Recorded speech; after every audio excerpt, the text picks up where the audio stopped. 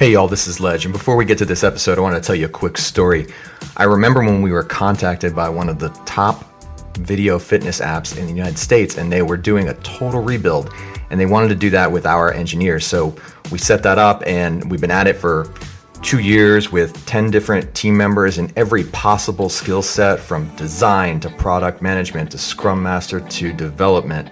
And it's been a really exciting journey where we are completely in charge of staffing that entire team for them. That's not a common scenario, but it just gives you an idea of the reach that we can bring to the table, time and time again, for mobile apps and for web apps and for design. And I think that's really one of the strengths of the huge bench of talent that we bring to the table. Now for our episode. This is the Frontier Podcast, powered by Gun.io, the engineer's choice for engineering talent. If you like what you hear, rate, review, and subscribe, and follow us on Twitter at The Frontier Pod. James, it's great to have you on the show, man. Thanks for joining us. Ledge, thank you for having me. I really appreciate being here. So I came to know of your story in a roundabout way, and I thought it was super interesting, and it would be fun to have you on and tell the story of Community Phone and everything that came from your work and then kind of took you up to where you guys are now. You can introduce the company a little bit, tell the listeners kind of what it's about, and give your own kind of personal take on that story.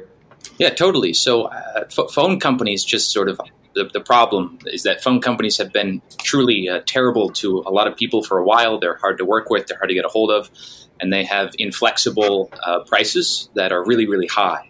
And I like to think of there being three major religions in the United States. Number one is the NFL. Number two is Christianity. And number three is sort of in United We Stand against Comcast and Verizon. And we're really trying to help address that third world religion, or U.S. religion. And how we do that is by buying in bulk minutes, text messages, and high-speed gigabytes from all the major carriers around the world whose networks already work. And we match you, a subscriber or a business or a state government or a trust or whatever, with the best possible plan for you in a streamlined, simple way. And sort of how we got there, and I'm happy to go into sort of a lot of the current business stuff in a moment, but how we got there is really more a lesson in just not really having any much of an idea of where we were going, but more just hanging on. And it actually, it's rather embarrassing because when I was initially started a previous company that's called Caffeine Computing, or CAFFEI.net. And Caffeine is the fastest way to establish a TLS connection on iOS, so to make HTTPS much, much faster. Because at the time, I was running a development consultancy out of Boston, and we observed that a lot of our clients would forego the use of HTTPS for one of two reasons. The first one is that a lot of them didn't know how to set it up. A lot of the developers were more familiar with writing animations than getting the right ciphers. And then secondly, that it would slow down the application. It would actually increase the latency because you have those additional round trips and so on. And so we ventured in the form of Caffeine to remove that dichotomy, to improve the performance and security of applications. And so we created this drag and drop framework that would dynamically link into your application that would use a protocol entirely separate from HTTPS. It used Daniel J. Bernstein's NACL, perfect forward secrecy, certificate pinning, sort of all out of the box. And it would reduce round trips on mobile networks to improve the latency. And we saw this as a problem or really a solution for long-tail user privacy problems. We thought all apps, all startups will, think this is the second coming of Christ in a handbag because they'll finally be able to get their application secure and performant. But really the only people who really were interested at all were already very large and established applications that saw it as a causal method in reducing latency to improve revenue. So our whole lives at Caffeine became helping already massively established retail companies selling shoes or selling, plane tickets online squeeze out an additional 3.5% more per month. And they don't need help. We got into this business to try to help the small guys, have the same privacy parity as, the next big, Red Hat or whatever. And the only people who would buy it are the most filled with steroid capitalist corporations you could think of. And like that doesn't pull the heartstrings. And so like we kept on thinking like this is wrong. We kept on seeing all these wrong things. Like, for example, none of the product managers at any of the apps that you use really care at all about data usage or battery life, right? And as a consumer, that's what you pay for, right? You pay in the form of your electricity bill, or you pay in the form of like literally gigabytes to your phone carrier. And so much so that even in like a 1-to-20 ratio, like 1 part data that you see as a user on your screen, and 20 parts all the third parties they stuff into your application, and just sort of sucking up your data and constantly turning your radio on and off, which is, by the way, is the number one cause for battery life sort of badness. It's not actually a problem of battery life on the phone. It's a problem of a far overactive network from all these frameworks that we don't see. And using it terribly.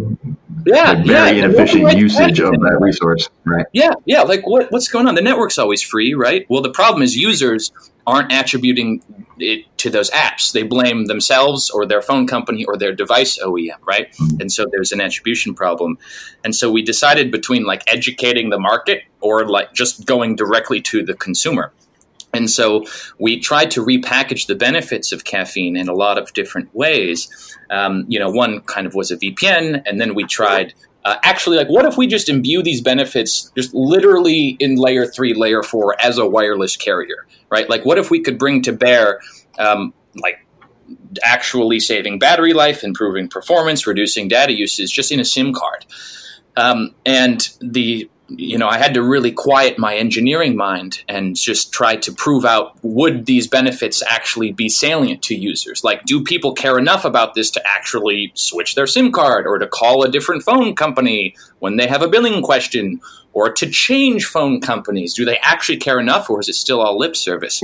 And in bringing this to market, what we started to do was just really talk to other engineers about this, because like that's who we knew. Like we just knew engineers, and like all of them really are on like who could understand our benefits were on their parents' plans. Like you can't beat free because it also comes with hugs and kisses and care packages, and like we can't compete there.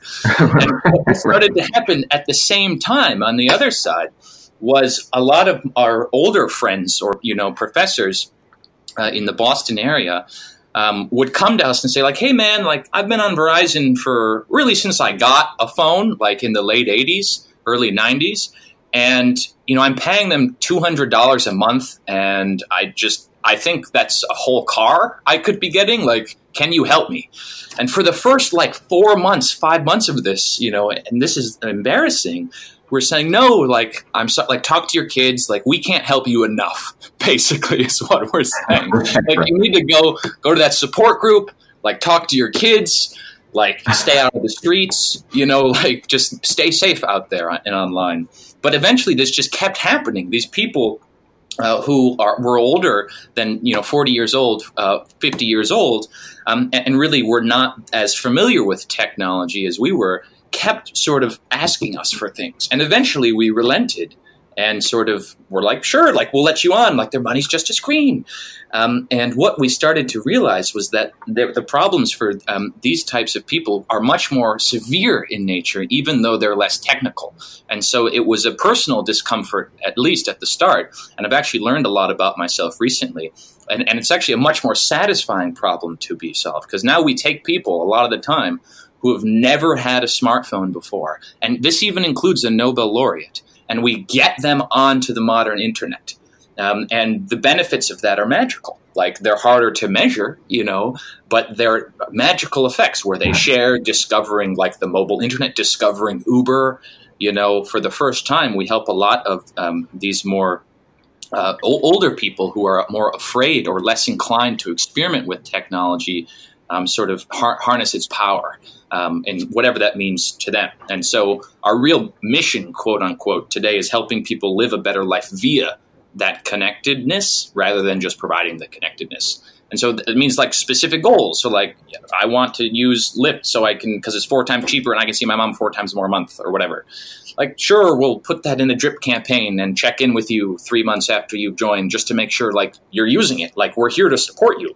Right. And that's not just a good thing to do. It's selfish because we can attribute a lot of our growth to referrals. And so it just makes sense to like funnel a lot of our marketing dollars into just higher quality customer service. And that's sort of where we are today as this nationwide cell phone carrier. You know, we carry all the devices as well. We got iPhones and the Androids and the Huaweis and all those things. But that's like what we do. We're just kind of a friendly phone company. And so, I mean, that story is fantastic, you know, and you touch in the engineering puddles and, you know, and sort of the customer experience stuff. I mean, you could not possibly have wound your way to that in a future looking pitch without having had that experience. You know, it's just like a serendipity kind of happy accident. That's really, yeah. Well, you're really nice to say that to me. Otherwise, like, we would start worrying about like how much time did we waste or whatever. I totally agree with you. And I guess the afterglow of that experience, quote unquote, as if it ended, is sort of that, like, there's a lot of skepticism when, like, we, or at least me here, people pitch things in this very tightly knit way, like, this is the future, this is where it's going, this is why, because it's much messier than words will let on. Like, you know, words try to approximate nature, but they aren't nature itself, you know, and I think a lot of people get hung up on the descriptions rather than, you know, the uncertainties between the descriptions, which arguably is where the real opportunities are. So what did this look like putting together this company? I mean, you kind of jumped from lab story to making SIM cards to, you know, I mean, now we've got a customer service and CX sort of focus. There's got to be some human sort of changes and change management that kind of went into that. I'd love to hear the story of that. Yeah, well, it's a really messy. So first, like, telecom is a very old boysy kind of world. You know, it's not as accessible as SaaS. You know, in order to spin up an instance, quote unquote, you know, you have to have paperwork. You know, there's stuff with the FCC, so there's just, you know, inherently a bit more red tape. And so, like, I have no telecom experience, right? And so the first one, like, we're going to look into every deal that was ever done in the industry, really since 2000, just to, like, get a sort of a footing on what is actually going on. And what we found, actually, is that there was a big bubble of telecom startups between 2000 and 2008, sort of, you know, after the first .com. And so, like, Disney Mobile was a thing, Mickey Mouse ears on the phone, you know, ESPN Mobile, Amazon Wireless, you know, a lot of these companies, and also all these, you know, foreign companies trying to break into the US, you know, but like big brands trying to open up tertiary cash flows by monetizing just their name in these sort of more commoditized, like, services or products, and cellular service is a commodity, right? And we found one deal with a company called Netgear, right? And they make the networking hardware for consumers and businesses. And the interesting part in this deal was that they sold to businesses. And so their virtual carrier service still existed, pulling down gigabytes from the Sprint network and then allowing businesses to reappropriate them for whatever their need. Whereas all these other carriers were trying to compete just on new devices and prices to the consumer, and they went the way of the dodo, right? So this company was still around. And the second interesting part with that deal was the rights and software were held by neither Sprint nor Netgear. It was held by this third-party company, which were more people that were just engineers and, like, deeply interested in getting telecom right. So we were able to get an exclusive done with them, you know, to do their consumer, right? So not only could we go to market much faster because they had a lot of the boilerplate already written, but from Sprint's point of view at that time, we could enjoy unit economics on gigabytes typically reserved for a Netgear size, right? So then that's how we were able to get it done. And I'm very biased, but I think that that's the first instance that there's been a bootstrapped nationwide cell phone carrier in the United States. And it was because we found that secret. And so we were able to just recycle that capital just immediately, which, like, we needed, otherwise we would have died, and like, just keep living, basically. And so there's a lot of weird supply chain, and getting SIM cards. They come from this large Mexican company. You know, it's all very spider-webbed and interconnected. But it's just a matter of like looking into everything that you can possibly, all the deals, right? Like just like we just got lucky. We just found a deal that happened to be like carrying a lot of information about what was possible. Because typically these carriers, they don't care about, thousands of subscribers. They're interested in, like Verizon loses 2.5 million subscribers a quarter, right? And so they won't even smell your existence unless you have millions and millions and millions of dollars in capital just to get the deal done, right? And like we have like thousands of subscribers today, right? And we've been in business. Right. It'll be our birthday on August 15th, our first birthday. And so we're just meaningless to them. And so, that it's good to definitely just, like, the world is massive. And all you need is one person to say yes. Like, we weren't optimizing for, like, getting the most yeses per number of asks or something. Like, you just need one and then you're in. So yeah, I don't know. I mean, you were whale hunting. This is deal whale hunt. I mean, it may never have existed. So this is a unique level of entrepreneurial crazy because, I mean, you're really looking for the only thing, the one, and it may not exist. So, I mean, this sort of research environment it's obvious. I don't think you could pull that off without an engineering research sort of mindset, because you have to love that. I guess. I mean, it sort of presents in the moment. It presents itself just in the form of pain. So it's hard. Only retroactively would I use a word like love or like obsession. Maybe it's better written, but yeah. And same with investing. By the way, and I just mentioned to you, we just raised our seed round. I mean, with that, and I think a lot of this comes from like people, like how people grow up. Like while you're growing up, a lot of really you have institutions and authorities all around you whose sole job is to filter the raw world for you and to give you the labels for you.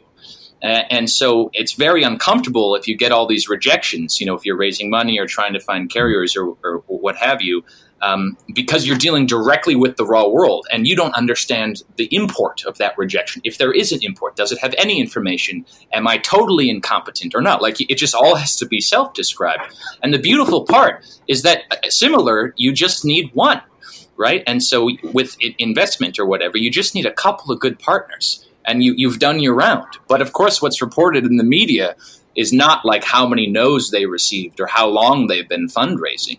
It's just like it happened. And so there's such a survivorship bias from the world's point of view, I think, because we just see the successes. And then when we go and we do the thing and we start encountering failure, we start thinking like, oh, this is different. I must have something wrong compared to the people that I read about. It's like, no, man, just keep pushing. Like, you're probably like, just, listen carefully, but like, just keep doing it.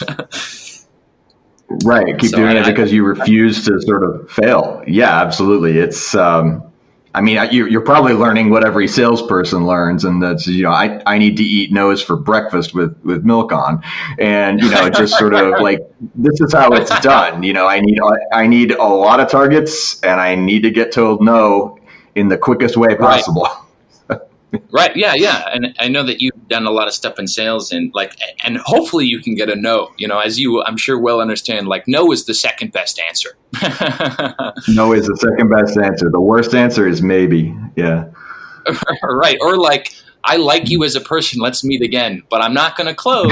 It's like, no, they don't. It's not closing. They have no interest. Right. Yeah. And you have to get the confidence together to just know that anything but a yes is a no and put it away because you need them to call you back later because you don't keep checking back. And I think the siren song of the maybe is what kills so many people that, you may just be in a space where you're selling or pitching or whatever, you're putting a thing out there that will never work. And so you do have to make sometimes the decision of what's my tolerance for this? And at what point have I determined that, in fact, the equation will never work? But that's the thing that crazy entrepreneurs that win, sort of push it a little bit farther than everybody else. And how do you handle the, the whole being a technology guy And, you know, obviously somebody like you're a pretty big thinker. I can tell. You got to run a company. You got to, you're CEO, right? Founder. And there's a lot of, you know, sort of 80% mundane sort of running company things that you must have to do that don't scratch the itch. How do you fit that all together? Like get it done to be that, you know, sort of executive leader now. You're a company. Right. Yeah. I mean, but yeah, and like, you know, probably even the first step is like, I probably have those even internal metrics mislabeled. Like I'm probably thinking that I am doing a good enough job, or at least understanding the extent to which I'm not doing a good enough job already. And I'm probably wrong on that. Like I probably don't even know consciously, you know, what I'm allocating to, you know, the described mundane or necessary, you know, important stuff of following our process versus the more open-ended stuff. Like I'm probably not even instrumenting that well enough, just first. And sort of secondly, I think that the best answer that I can come up with, and like it's maybe not even a good answer, like hopefully I'll have a better one for you later, but is to find people who already like have a very intense interest in some component of the business, whether that's the customer success, you know, or a specific part of the stack, you know, and like who have a real, you know, clear idea or a set of questions for like what it could become and why and how that fits into our mission as a business. And like, I just try to have them give me instructions. And like, but then it becomes like, how do we find those people? Like that is so hard. They need, you know, a product like, you know, like Gun for, you know, or whatever. Because finding those people is probably one of the most important things, if not the most important thing. But once you have them, like what I try to do is I listen real carefully and I got to shut up more than I have been, you know? No, that's absolutely right. That's my own experience. And I think you collect great people as an entrepreneur and you take them with you and you continue to build things together that it's all who you know, but not in that sort of access kind of way. It's really in that we now share brainwaves, and the reconstruction of that psychic gel would be so cumbersome that I don't ever want to do it again. Just come with me to the next one. So, Right. You're in this boat and you guys are going together. You know, one of them might have started smelling halfway through the journey, but he's still great, you know, at whatever. Right. You know, and you get to the people that you just sort of keep bringing along and they're just like, I don't even know what you're talking about, but sure, let's do another one, you know, so. But like, and I know this has got to get done over here and you got to stop bothering me. Like, I respect you, but you just got to stop talking and let me do my job. And it's like, I appreciate you for saying that. Like, thank you. A lot of open communication, not dissimilar to marriage. Yeah. So, yeah, right. Well, I think, yeah, I'm not married, but I think that is a great analogy, you know, for a lot of things in business. You'll see soon enough, eventually. So before we go, like I want you to give a clean sort of pitch of, you know, of Community Phone. I think this is awesome. I never heard of it until we got introduced, and people should know about your product. I think you guys are doing some awesome stuff. So just, you know, sort of lay that out there because I want the listeners to hear about it. Yeah, totally. And also, I think if any of the listeners come from here, they should definitely let us know because we have free months and so on available. But if you're paying more than $35 a month for your cell phone bill, or you are upset with your coverage, or you don't like the way your phone company treats you and know that you deserve a bit more respect, we're definitely worth looking into. Community Phone. We have the exact same nationwide coverage as all of the same networks that you use because we use them, except we get much cheaper rates because we buy in mass bulk. And we do a lot of prediction to understand your usage over time. And so we're able to get your prices much, much lower, and because we're not overbuying from them in an ongoing basis. So all our plans are month to month with no types of contracts at all. We have all the GSM and CDMA networks. We sell iPhones and Androids, and you can bring over your existing phones. But it's just a friendly phone company sort of finally is available. So that'd be it. That's awesome, man. Well, James, I've really enjoyed this. You are obviously a brilliant guy, and we're going to have to pick your brain some more on some other more esoteric things in the future. I appreciate that, Legend. And again, I'm good at making it maybe seem that way, but like, only a couple of questions away from being so am I. Yeah. All I do is ask questions. So. Thanks for spending time with us. I really appreciate it. Absolutely. Okay, yeah. Okay, be well. Thanks for listening to the Frontier Podcast, produced by Gun.io. We're the only freelancing platform where engineers actually go to hire other engineers. If you enjoyed the show and want to learn more about how to hire or freelance with us, head over to gun.io/podcast to get in touch, and we'll pay for your first 10 hours with a kick-ass engineer.